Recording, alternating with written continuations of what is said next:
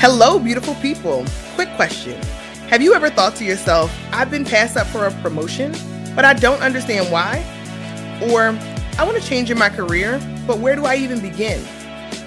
We know we're not the only ones that have had these questions, and that's why we started this podcast. It's called Career Gems for the Journey, and we hope that as you listen, you'll discover some gems for your career journey.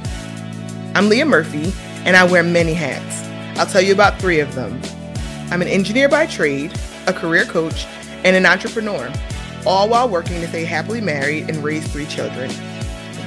And my name is Alma Gordon. I'm a brand marketer, entrepreneur, and serial passion pursuer with a business approach to my endeavors, but always with a creative spin. And we're 2 really great friends that have supported one another throughout our professional careers. I mean, we've been through it all, and we're here to share some authentic stories, key successes, and setbacks. You're not going to want to miss this.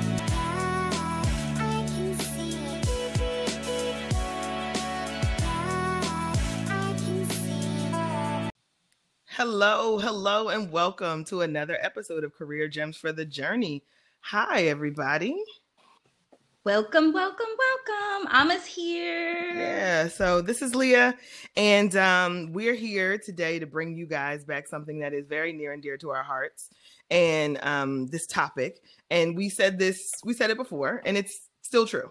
That, we only talk about things that we think are really important and really relevant, and that, we care about personally and we think are of value to our listeners. So what we're talking about today is Back to School 2020. So I was trying to think of another name for it because it really feels like quite the stress builder, overwhelming experience, complicated, driving further complexity. Quite the shit storm. The shitstorm 2020 that we are all trying to get through. Just throw it on top, right? Like one more thing on top of the craziness is even for the non-parents, right? Because let's be honest, while Leah has 3 children, I don't have any children, but I have a ton of godchildren, and I am an auntie. My brother has 2 children as well, and this is affecting us all. And the crazy part is, the reason why it's so odd on the back to school side is because when we went out on quarantine, it was like, we're gonna do what we need to do. We're gonna be safe, and we're gonna quarantine for March, maybe into the summer. But by September, we'll have this resolved, right? We'll have done the right things as Americans and been responsible. We'll have worn our masks, washed our hands, stayed home, and the virus will no longer be, a monumental issue. Fast forward to September, and here we are. We haven't gotten it resolved. Now we have to figure out this new and even more complicated way to go back to school. Yeah, so we wanted to talk about that today, and we wanted to bring in our heavy hitters for this episode. So we wanted to bring in educators as well as administrators. So and school leaders in administration. School leaders is also the new name for principal. Didn't know that, learned that today. But we have Ashley Moore actually on the episode as our school leader. So Ashley, you want to say hello to the people? Hello, everybody. I'm really excited to be here today to talk to you about back to school and just, answer any questions that you may have. Awesome. So I'm going to Thanks for joining us, Ashley. Yes. Not a problem. Our school leader in the house. In the house. Peace to the queens on the episode, leading the schools and the children. So Ashley Moore is a school leader in Maryland. This is her 14th year in education. She has been committed to students in the classroom or in administration for the last 14 years. So really significant. Prior to being a school leader, she taught special and general education in various settings. Ashley's commitment to educational excellence drives her mission to ensure that all students can succeed. So Ashley, welcome to the episode. We just want to first lead off with thank you. Thank you. Round of applause for No Child Left Behind. There you go. In a literal sense, though, because you are, because moving from the classroom into administration is also quite an accomplishment, right? You deserve to certainly be acknowledged for that. But I'm an engineer by trade, and often people say oh, you're an engineer. That's such a big deal. It's so hard. No. What teachers and social workers do, that's hard work. That's really hard, significant investment, emotional, educational, whole, well-rounded, bringing everything to the table. You guys give so much of yourselves to these students on behalf of their community. And you're such a large representation example of what these students believe they can do or accomplish. So many hours are spent with you. So the way that you guys treat our children shapes and molds them. So right. I just want to acknowledge that first, and shout out to all the teachers who are listening. Shout out to every teacher who has ever, touched a child in any way, in a positive way in their life. So we just want to acknowledge teachers and put you guys on a pedestal, because you guys don't make enough money. You don't get enough acknowledgement. So we want to give you your flowers while you're living. I mean, everybody has that Thank teacher, right? Everyone has that principal, that second, third, fourth grade, high school teacher that they remember. There's always that one. And it starts with you guys. And maybe, maybe the compensation isn't there. Maybe you don't get enough thank yous. But just know that, I mean, there's always that one teacher that we all remember. And we could be 75 years old and you're like, I remember my fourth grade teacher, Mrs. Scott. I remember my school leader, Mrs. Moore, So just thank you for that. Yeah. And I'm sure you know that, right? That's how what got you into the field, right? Is that that yes. I mean, I'm still friends with my fifth grade teacher, Mr. Haywood. Wow. Me too. Literally. Me too. Shout out to Mr. Haywood. Really shout out to Mr. Haywood. He was doing a lot of things that are now very popular. Like, he was way ahead of his time, like light years. So cool. He was a great teacher. Awesome. So the reason why we wanted to talk to you is because we wanted to get your expertise, right? As there are parents, I am said parents. There are other parents also who are out here just like, what is about to happen? And we're just trying to get some hard facts from people that we know and trust, and we know, love our children, especially when we start talking about Black and brown children. So we wanted to bring on educators and administrators like yourself who are not only educators, but also parents.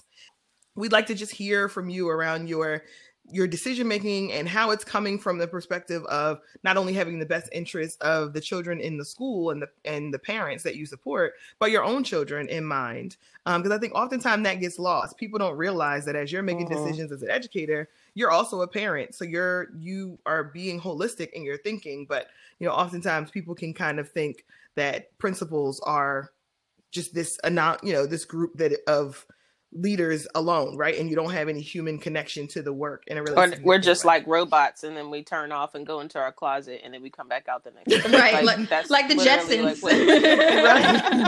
That sounds like kids are like, you have a home? You outside of school? Like, those things are bizarre to them, and I don't know why, but you're right. They don't see us in that regard. So, I mean, parents are feeling all kinds of anxiety, overwhelm. So we want to give them some good insight so that they can walk away from this episode feeling like, okay, I can attack this, right? I can tackle this. We want to give them some accurate information, not just what they're hearing on the news. So I just wanted to jump in and ask you just a few questions. So what are a few things going into Back to School 2020 that parents should be really thinking about in a remote learning environment? So in a remote learning environment, we're literally building a plane and flying it at the same time. Expect for things to not work. So, for example, I'm being very honest.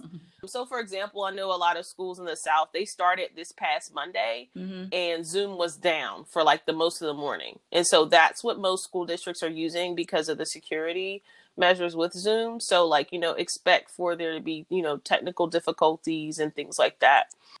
And also try to have some positive energy towards remote learning, because also our kids take on our energy. And if we, constantly are speaking negatively about it, that's the attitude that the child is going to bring to the table. So you want to be really mindful of how you're talking. If you need to vent about it, I just say, just do that away from your child. Because you never know, they may be really excited about it. They may be fine with it. But if you speak negatively about it, if you constantly talk down about what the school and the staff are doing and things like that, that child is going to take on some of that information, and it's going to be evident in their attitude, in their their attitude towards learning, their attitude towards their teacher, and it may even show out in their behavior. So those are just some of the things that, I think parents just need to know going. And actually, I mean, I know I've noticed because I have a nephew, he's 10. And I mean, from the age of, I don't know, 2, how quickly they pick up how to use the iPhone, go into the app store, find the app that they wanted for their game and make the purchase and ask you for your credit card, right? I mean, so in terms they of absolutely do. Exactly. I mean, a 2-year-old, right? So as a 5-year-old, as a 10-year-old, without injecting that negative energy that you're referencing, my inclination is that it may come just natural to them that this is normal to me, so why insert a level of uncertainty or negativity where it doesn't live, because learning in itself is a journey for children, especially when there's subjects, right? So there may be some insecurity or uncertainty in certain subjects. So let's be there to uplift them for those areas in those times versus injecting it where they don't even have it. They will learn, they will navigate. I think one thing that we don't give enough credit to children is that they're extremely resilient. We don't really realize that, but the stuff that kids have to navigate and go through just on a daily basis, like they are just so resilient. They come, they're still positive, they're still happy, and they're still eager to learn despite the challenges that they experience. So, but you're right. Like, a lot of kids that, they've been using technology their entire lives. Whereas, people of our generation, we had to grow up with it. We had to, because I know I didn't have a cell phone until I was like 18. And then there are some people who were older people, because, I have a lot of grandparents that are parents too. And they're like, I can't stay in this Chromebook stuff. Like I don't know what I'm doing. So you have even just parents on different levels of expertise, I guess, or ability in terms of approaching technology. But I say this all the time, the kids will be fine. And if a kid is saying, oh, I don't know how to do this, they're probably just trying to not do it. But that's another conversation for another day. Like they know, like, yeah, they absolutely know. They know how to navigate things. And if they don't, they learn. Like, for example, Leah and I were talking yesterday, and my twins came into the room, and they were like, I can't hear her. And so they started touching on my screen like, oh, well, maybe I need to press the unmute button. So they're even troubleshooting on their own, trying to figure out why they can't hear her. Yeah. So, and they're 5. Right. Like, so kids can, and they will learn it. It says we have to give them the opportunity. Yeah. My father is a paraprofessional in high school for special needs. And to tie into what you're talking about in terms of the generational gap, he's a grandfather essentially, right? To a child that's, your child's age or even Leah's children's age. But after being retired, wanted to come back as a Black man and give where he could, especially where there's a huge need in New York City. And I had to give my father a pep talk to raise his confidence in his ability to be able to navigate this technology and navigate Zoom. And that even though he's a para and the classroom has moved from in-person to virtual, he can still be a huge value, a huge asset to these children. And, I had a 30-minute hour sort of tutorial on how to use different functionality. Here's some things that you can help your teacher and tell her about. And now, I mean, not only is he a para on Zoom, he's doing salsa and Zumba classes on Zoom. He's, he's got his own unlimited account. Right. And it was really it was really just getting over that hump of, I can't do this. I don't know about this. And inserting the confidence in the parents and grandparents also that are also part of this community for the children. That is definitely a huge driver, because parents are feeling really stretched, right? They're trying to, a lot of them are trying to work virtually or still maintain a household, even if they're not actually working for another organization, as well as teach children. And some of the stuff, we as parents don't know what the children are learning, or you got this new math that they're focused on and we only know the old way to do it. So, I'm showing my age in this, but I think some of that is just trying to figure out that navigation some of the overwhelm is like, I want to do what's best, right? I want to do what's right for my children. I want them to learn. I want them to be successful. It's all coming from a place of desire to make sure your children are thriving. But the overwhelm that parents are feeling is really triggered by, there's so much uncertainty, right? There's so many things that are unknown. And that, a vote of confidence and communication with the teacher to say, listen, I got you. I'm going to help you. I'm going to make sure that you and your children have what they need to be successful this year. So I think, as people get into it and they keep the lines of communication open with their educators and their administrators, and they can, voice their opinions and do it without feeling like they're going to be judged in any way. I do think that parents that exercise those options are going to have better outcomes overall. So the way you're thinking about it, what do you, because some parents are sending their children in person too, right? There are hybrids models where there's part virtual and part homeschool. And then there is also this element of full in school in some environments and complete virtual. So for parents who are sending their children to school, what are a couple examples of the safety precautions that schools are putting in place? Just trying to reimagine school in this new space in terms of just making sure that kids stay apart from one another. And I think that's the hardest part, because we're, at the very base of who we are, we're humans, and humans need connection. And I think that's like the hardest thing for, I think, a lot of us, especially as adults, to get over, is that,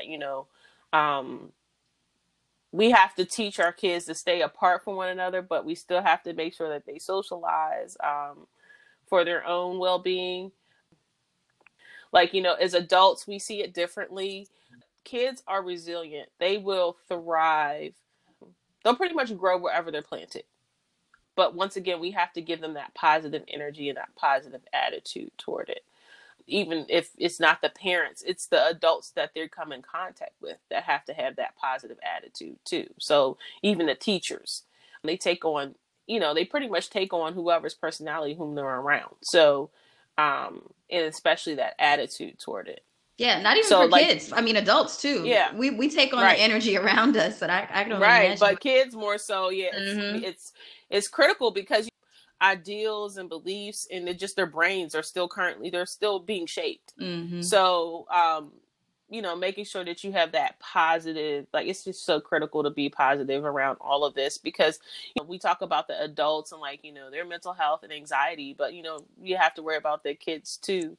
And, and there are some kids that are nervous about going to school or they don't want to go because they don't want to get sick. And so you have to think about those kids too, where a parent has to make that hard choice. Well, I have to send my child to school because I don't have a support system at home, or whatever the case may be.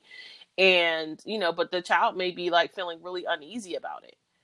The child feeling uneasy about it and then having a bunch of negative energy, that's not going to be good for the child's mental health either. So we're going to get through it. The best way to get over something is through it. So we got to, to get to, we got to get through this. I don't know what the new normal is going to look like, but I think it's going to change the way we do education. For example, there's going to be no more snow days. Now that everybody has a laptop. Right. There's not going to be snow days. Exactly. We're still going to be doing virtual learning. No days off. So, right. There's no excuse for anybody, right? Right. You said something, you used a word that was really important, I thought, which was reimagine what the school experience is going to be like. So, maybe, a great exercise is just to start okay, everything that happened in the past made sense, and it was relevant, right, for what we were experiencing then. But now leaving ourselves open to what this new experience is going to look like, feel like, and what it's going to bring out of us. I think that kind of evolutionary thinking going into the year is good for parents as well as for students. So, I certainly am going to take that away. All right, let's go back and think about it as this whole brand new experience that there will be lots to take in and learn from. This was Amma Gordon and Leah Murphy. Thank you so much for listening. We hope this episode gave you some real gems that you can use on your own career journey. Come back for the next episode and be sure to follow us on social at Gems for the Journey on Instagram and Career Gems for the Journey on LinkedIn. You can also email us at info@gemsforthejourney.org with any questions or comments you may have.